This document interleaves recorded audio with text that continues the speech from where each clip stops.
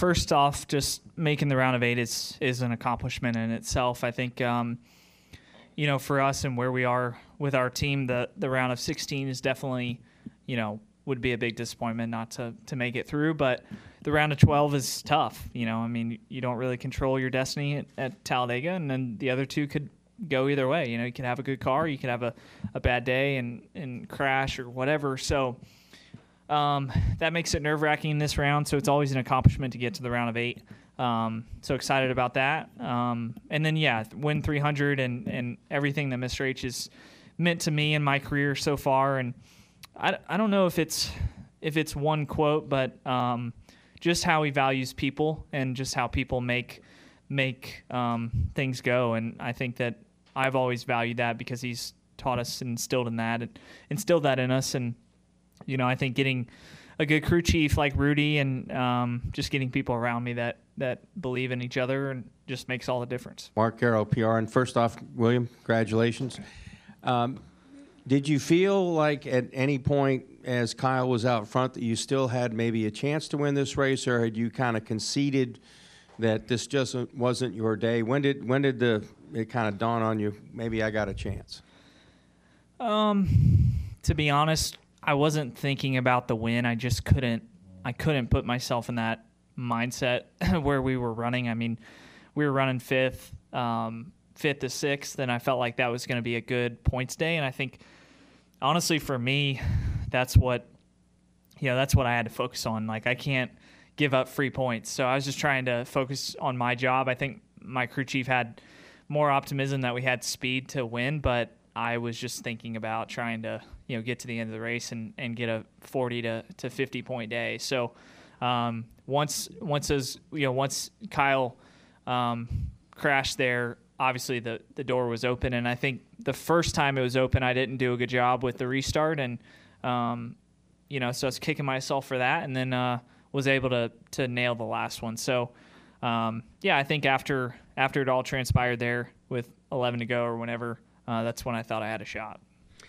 I understand it in the preseason, Mr. Hendrick put the 300 on the table, that it was important to him and he wanted you guys to go out and get it. How does it feel now that as a team, right, you guys all pitched in, you got the 300th, but that you actually got there for him? Yeah, it's really special. I think it's, growing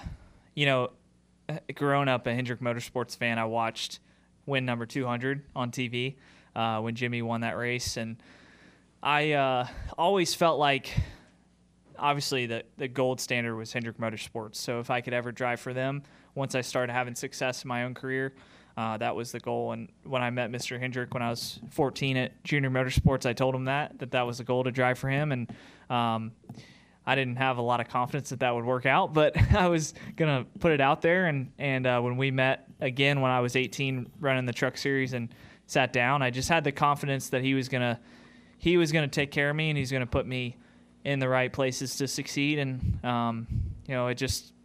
he committed to me, and even through my rookie season and 2019 and all those years that I was kind of struggling, he just committed and kept encouraging me. So I'm super thankful to him, and to give him 300 is really cool. Okay, we'll come back to Wyatt and back over here. Wyatt Watson with FrontStretch.com. William, congratulations on the win and continuing a career year. Looking at the last 4 races, you have a career win at all of the last 4 races coming up. What is the confidence level now that you have locked the first place in the standings coming into the round of 8 and then going to Phoenix? Yeah, it's I'm a bit reserved. I think we've got to keep working and keep steadily kind of climbing our way forward. I think there's a lot of good teams out there. So it's really hard to get ahead of yourself with this next gen car, because it's really all about nailing the setup and nailing the weekend as a whole, giving the right feedback, all those things. So still have some work to do there, on my end, but I think we're very capable of winning at all the tracks. It's just a matter of trying to put it all together. So I'm excited. I think we have opportunities there, and hopefully we capitalize. And what does it mean that your team gave you that confidence going into staying out on those last 30 laps to get the win? Yeah, I wasn't worried about it at all because I felt like our car was just starting to handle really well. So we were kind of catching the top 4 guys there, minus Kyle, and I felt like Kyle was probably lights out the best, and I felt like we were right there behind him. So just trying to manage that, and I felt like when we stayed out, I wasn't worried about the tires or anything. I just felt like I needed to nail the restarts, and I didn't, and then I finally got a good one at the end. All right. Now we are now joined by NASCAR Hall of Famer Rick Hendrick. Mr. Hendrick got win number 300th. Tell us how it feels. Well, it feels good to get to 300. We've been thinking about it since 299. So I'm proud of all the drivers that have driven at the company since we started, because every one of them have participated in this 300 wins. So it's really, really good to see William get it. And, he's had a heck of a year. So we're really, the whole organization's proud because we put these marks. We have glass on the wall, and every time we have a win, we put another flag up there. And so it's good to get to 300. That's great. Go ahead and start over here. Cameron Richardson, NASCAR.com. My question's for William. William, back at Phoenix in March, you said that your career's a constant evolution. Now, as a 6-time winner in 2023 and, looking like a clear favorite to win the title, where does that evolution stand now? Yeah, I mean, I think we're still working on it. So I think, there's still ways to get better. I felt like this year it's easy to kind of look at the wins and be like, okay, we're there, we're doing everything we need to do, and we are, but we got to keep working and keep improving. So it's kind of it's an evolution. I feel like we went through a little bit of a lull with the bigger racetracks, the high-speed tracks, just what balance I needed in the car. I think I was looking for a car that was a little too free. So just trying to figure out what that balance is and go fast with it. And I felt like today we kind of did that. So I feel really good about the future, but we got to go to the simulator on Tuesday or whenever and try to work on Vegas because we don't have to focus on, the next 2. All right, let's go over to Jerry. Jerry Jordan, Kicking the Tires. And I'm going to ask both of you this question. I'm going to let you wait because I want to see what Rick has to say first. If I'd have told you when you met with him when he was 14 years old that he'd get your 300th win, he'd have 6 wins and locked into the next round of the championship playoffs, so there's a favorite, what would you have said? I think I would have said you're crazy because he did walk up to me at JRM very determined, not cocky, but I'm going to drive for you one day. And then my neighbor told me, he said, you see that little Byron kid driving that truck? And so I said, that's William.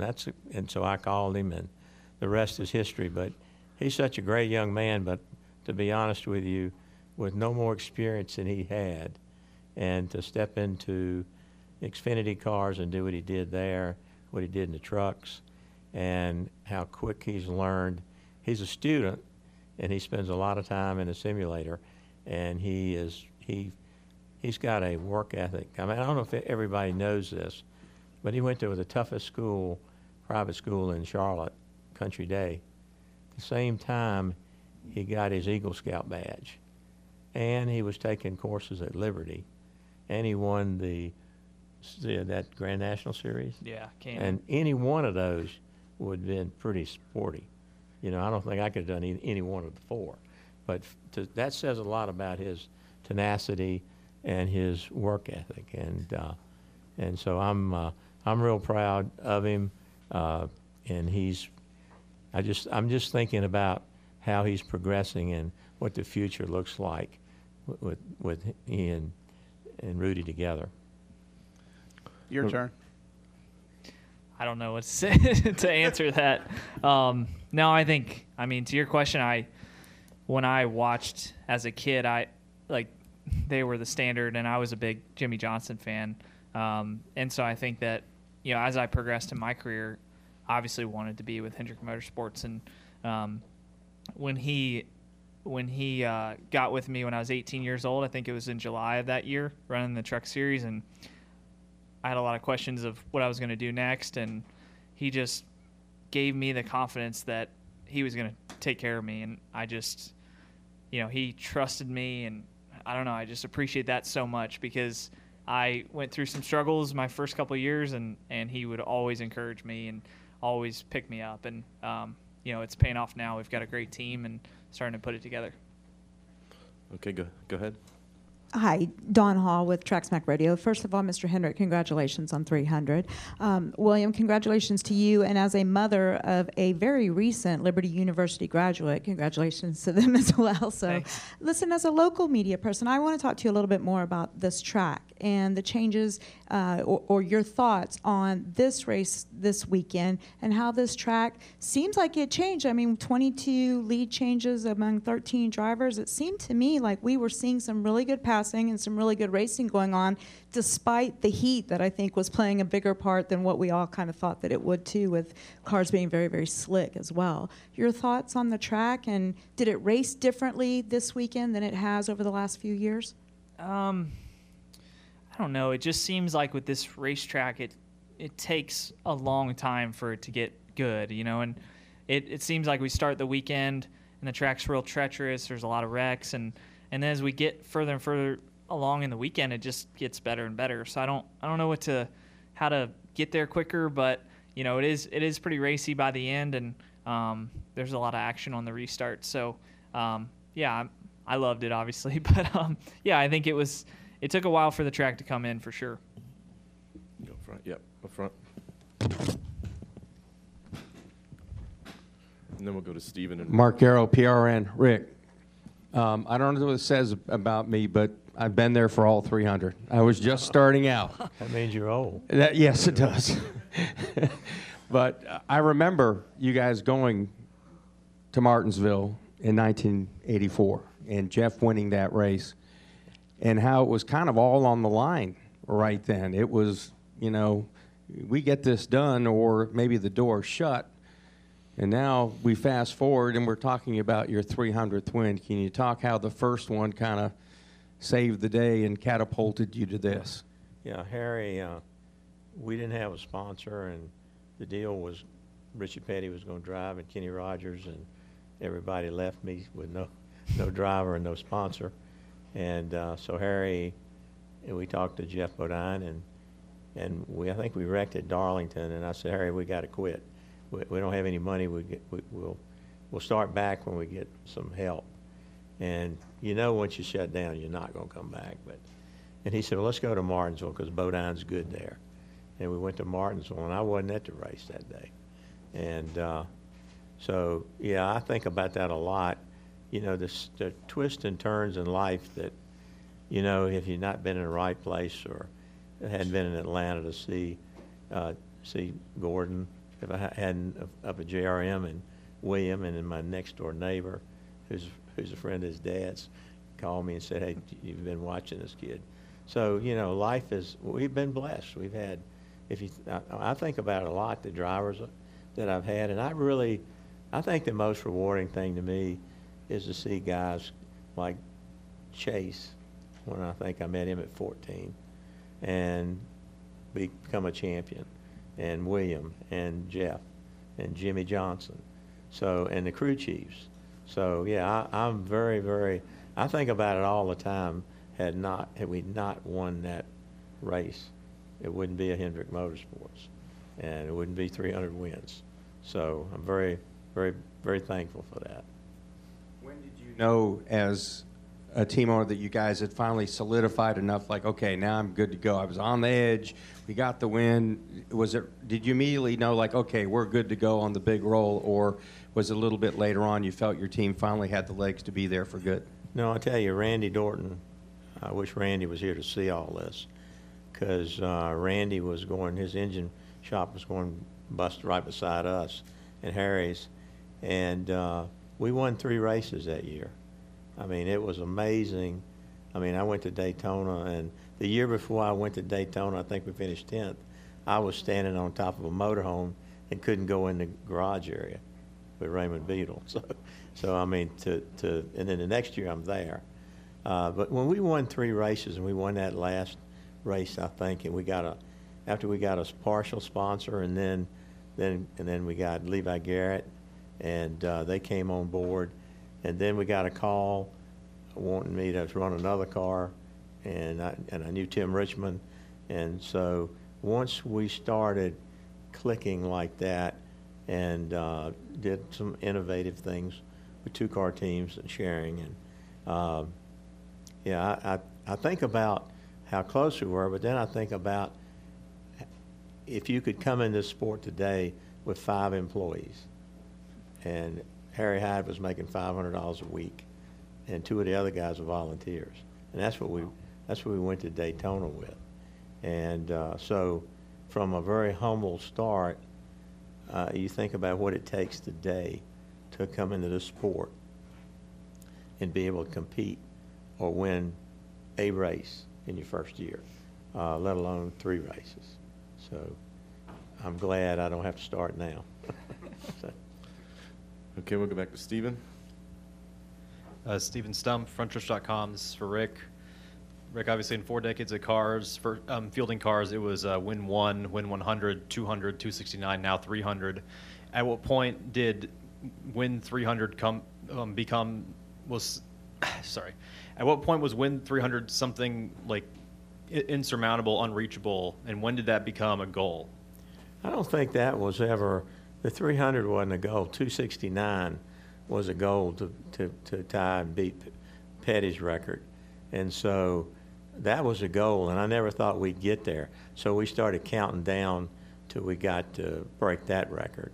And once we got to 269, then everybody started talking about 300. And, you know, we had a heck of a year in 20 and 21, won a lot of races. And I guess we won 10 this year with the $1 million race. But it's hard, and I'm not thinking about 350. I tell you that. I'm going to enjoy 300 and see what happens. I'd like to win another championship. Thank you. Come up here to Rob, and then over to Jerry and Dustin. Yeah. Oh. Rob T. Oxen from theponyfinish.net. This question is for Mr. H. Mr. H, congratulations on win number 300. 2 questions for you. What are the intangibles for you to determine the people you've brought on to be a part of your organization? And secondly, how much does it mean to accomplish this milestone, carrying on the dream that you and your father built back in 1984? Well, you know, I'm in the automobile business, and I started that exactly like the racing. I had 5 or 6 employees on a little deal that was busted, and today we got 11,000 employees and 100 dealerships. And I don't know how that happened either, other than it's people. The secret in any business you're in is people. And if you surround yourself with good people and take care of them, you know, my top 6 guys in the automobile side have been with me a minimum of 25 years. And when I look at guys like Jeff Andrews and, like I said, Randy Dorton had so much to do with building this organization because he was more than an engine builder. And we attract good people, and we try to hire people, and we'd like to promote from within. Chad's started on the 24 car as a tire changer. Alan's been with me, that's the crew chief on the 9. He was an engineer with Gary DeHart. And so our guys have kind of grown up in the company, and we've kind of got a character and a way they work together. And it's not easy to have four cars race each other. And tonight when I went out on the pavement to take a picture with all the teams, you know, I felt for the other 3 guys because they wanted to win, but only one guy. And then I reminded them, all of you guys have contributed to 300. I mean, you know, we wouldn't have it without you. So I think any business that you're in, it's about people, and we take care of our people, and we treat everybody like a family. I grew up on a farm, and that's one thing my dad taught me, is you have to depend on your neighbors, and so I've had that philosophy all of my adult working life. Okay, go ahead, Jerry. Jerry Jordan, kicking the tires.net again. Mr. H, you mentioned Martinsville in your beginnings and things of that nature, and we talked about that before. But when we hear reports of charters at $40 million and things of that nature, what are your thoughts on that? And is that a sustainable business model when a charter typically brings probably $5 to $10 million in prize money a year? Yeah. It depends. It's like going to a car auction. All you need is two people bidding on a car, and then it brings all the money. And until someone's sold and closed for that kind of money, it could go the other way just as quick. But thank NASCAR for coming up with a charter that gives us something of value that if we didn't have it, our parts would be 10 cents on the dollar. So if you worked in the sport and you've got a charter and you want to retire or, it's time for you to get out, you should be able to get something. I think Bud Moore and Junior Johnson, those guys wish they had a charter, because they put all their life into the sport. When it's over, it's like, what have you got to sell? So I think the charter is a great thing, and I think it's going to be driven by the amount of people that want to get in the sport. Okay, let's come up to Dustin. Dustin Long, NBC Sports, just to kind of follow up on that. How confident are you that the charter system is going to remain in place as you guys work through future financial plan with NASCAR beyond next season? Yeah. Well, I think the charters are going to be there. For all indications are they will be there, and we're getting close. I think I haven't been in the negotiations, but I think they're wrapping up things. You might know more about that than I do, but I spent a lot of time with Jim France when I was at the 24-hour race, and he wants to see the sport grow and go. He wants to build a fan base, wants to go to new tracks and do new things, and so I think NASCAR is. I think we'll get everything sorted out, and I think there'll be charters. I don't have any inkling that there's not going to be charters. William, you talked earlier about and Rudy even talked about the, I guess, inconsistency of results in the next gen era because of the competition. Yet, here in the last 6 races, you won a couple times, 5 top 10s. You put together a nice little stretch here. If you look at your season results, there was a good run of 6, 7 straight top 10s, and there have been some runs where there haven't been, just in terms of that. To have such a good run or solid run at this point with still 6 more races to go to the end of the season, at least 4 that significantly matter in terms of the championship and the next round in Phoenix. What's the challenge, or how difficult is it to maintain that? Because it doesn't seem like people can, like Rick's used to seeing, Jeff scoring 20 straight top 10s or something like that. That just doesn't happen. Yeah, I think the results are really individual when they happen. You just have to be super disciplined to get results. I feel like you can, because it's all so close. I looked at the lap times from practice, and it was the first place guy was a 05 and the 30th place guy was a 40. So it's so hard, and so I think you just have to be really disciplined to grind through the times that aren't so good and get the balance of the car right and just make your way forward. So I don't honestly look at the last 6 races. I don't think besides today and Watkins Glen where we really, really contending, but we ended up with top 5s and top 10s, and it's just tough. So I think you can easily, if you let your guard down going into a weekend, you can easily end up with a 15th to 20th place finish. So it's really trying to just approach each weekend as its own thing, and that'll apply for us when we go to Vegas. And when we get through Vegas, we'll go to Homestead and approach it like it's a completely different race.